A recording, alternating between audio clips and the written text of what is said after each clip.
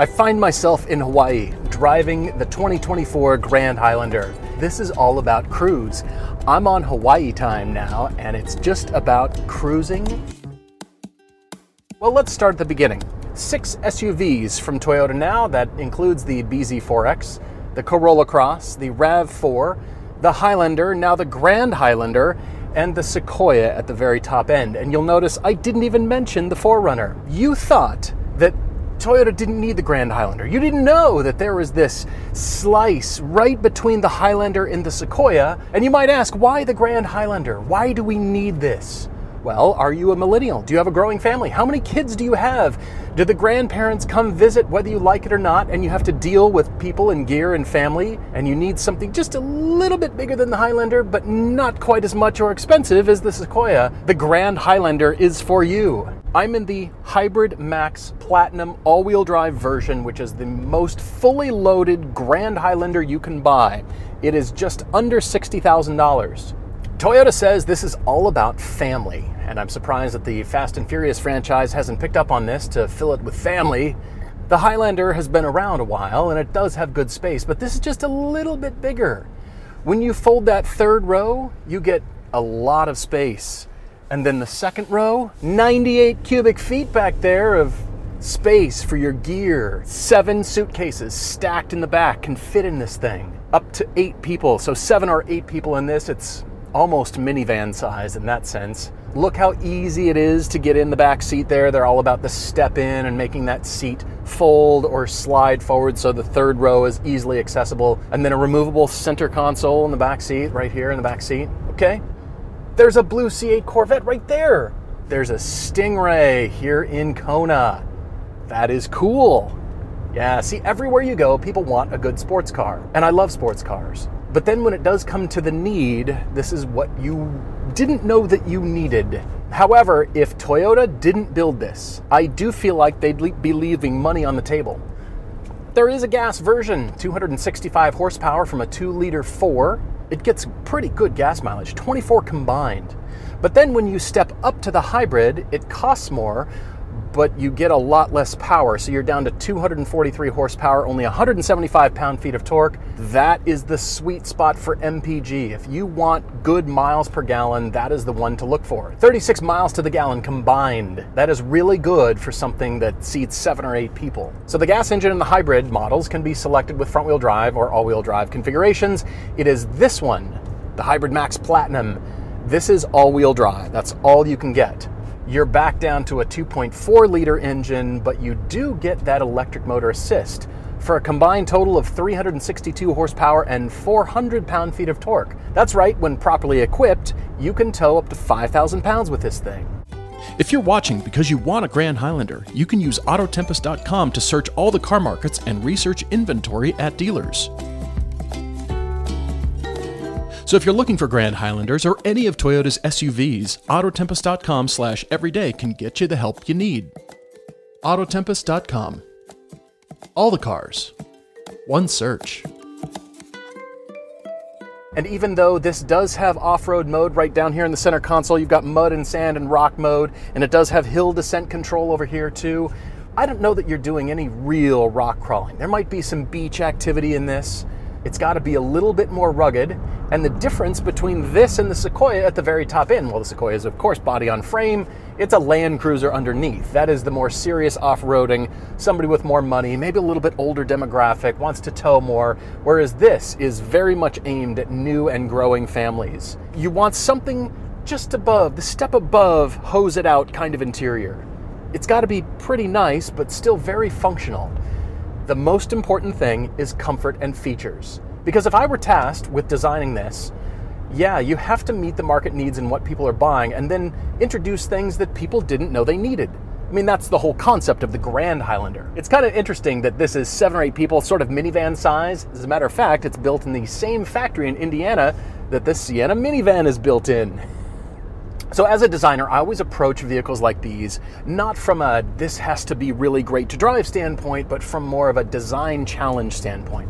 Here's where the design part lets me down, because this I feel like is practically invisible. Now, the front end is very a current Toyota, and it does take a lot of consideration from the bold off-road shapes that we're seeing. Yes, it does. But then around the body side, all you get is really the emphasized wheel arches. But they say more off-road than this is really capable of doing. If you're considering doing off-road with your SUV, buy a Sequoia. It's great for skiing, great for snow, great for bad weather. That's where most people will use it.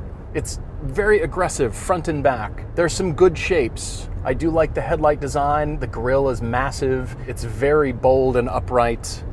But then you get around to the body side and you see that shoulder line changes shape right at the rearview mirror here.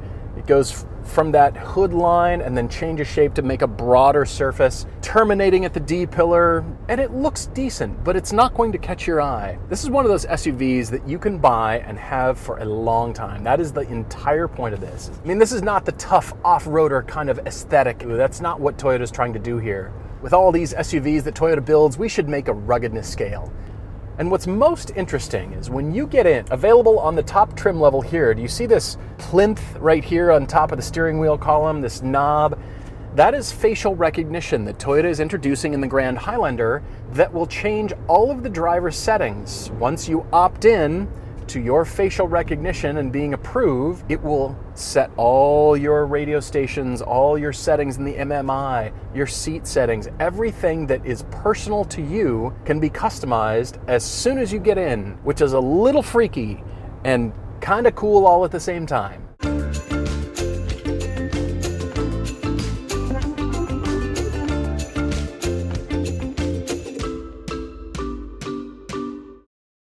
No tack on the hybrid here, Hybrid Max.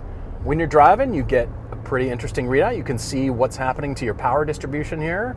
When you stop caring about RPMs in your life, you buy an SUV. The thing about most 5-seat SUVs is that they've been designed without extending the wheelbase, and they don't consider that cargo space behind the third row. I feel like many third row SUV designers and companies have just come out with 3 rows and made it in the marketplace, and they've forgotten about the cargo space behind the third row. Now you have a problem. If you filled all 3 rows with people, you have no place for your stuff. That's the Grand Highlander sweet spot.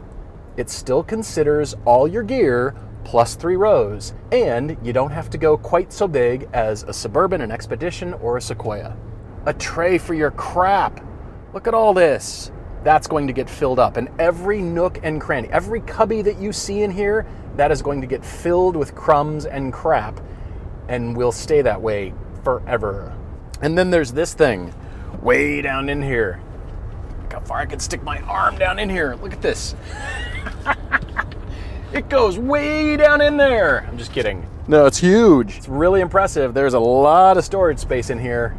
This is only going to be offered in the US, Canada, and Puerto Rico, at least for now. And everybody there is quite thirsty, so we've got 13 cup holders, I think 7 USB ports. I mean, USB ports all around the cabin, but they're in places where it seems like, oh yeah, that's kind of handy. Look, Qi chargers are okay, but they make your phone really hot, and you can't use it while it's plugged in. So yeah, cord it, a plug in there, plug in here for the driver. You've got USB ports everywhere. I appreciate the interior design. I do like it. I've got a color head-up display just ahead of me. I've got a 12.3-inch touchscreen here, 12.3-inch screen here. The shapes are good, but most importantly, they're consistent with the exterior shapes.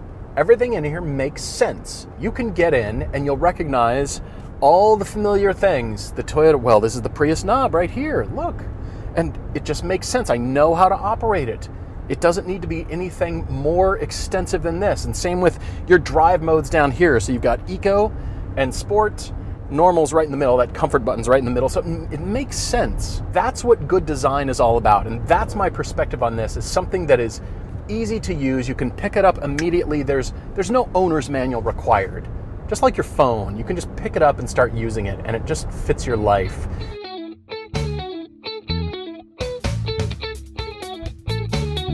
No cops.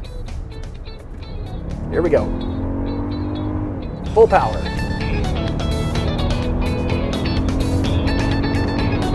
Ooh. Oh, aloha. This is good power. Pretty impressive from such a little engine. Okay, it moves decently. I can confirm 362 horsepower, 400 pound-feet of torque. You know, I wouldn't say it's slow. It's kind of weird seeing a Texas license plate in Hawaii, isn't it? Yes, it is. You know, I was thinking about trying to fill the back of the Grand Highlander with as many coconuts as I possibly could, but Kona is not the place to do that, apparently. So it's either got to be volcanic rock, which I'm sure Toyota would not appreciate, or coffee, which means I have to buy all the coffee, and I'm not going to do that. So you're just going to have to look at pictures, look at the video, and see how much space is back there. And yeah, it's impressive. This thing is super quiet. Acoustic windshield glass. Yeah. The new Toyota Grand Highlander. A great place to get laid.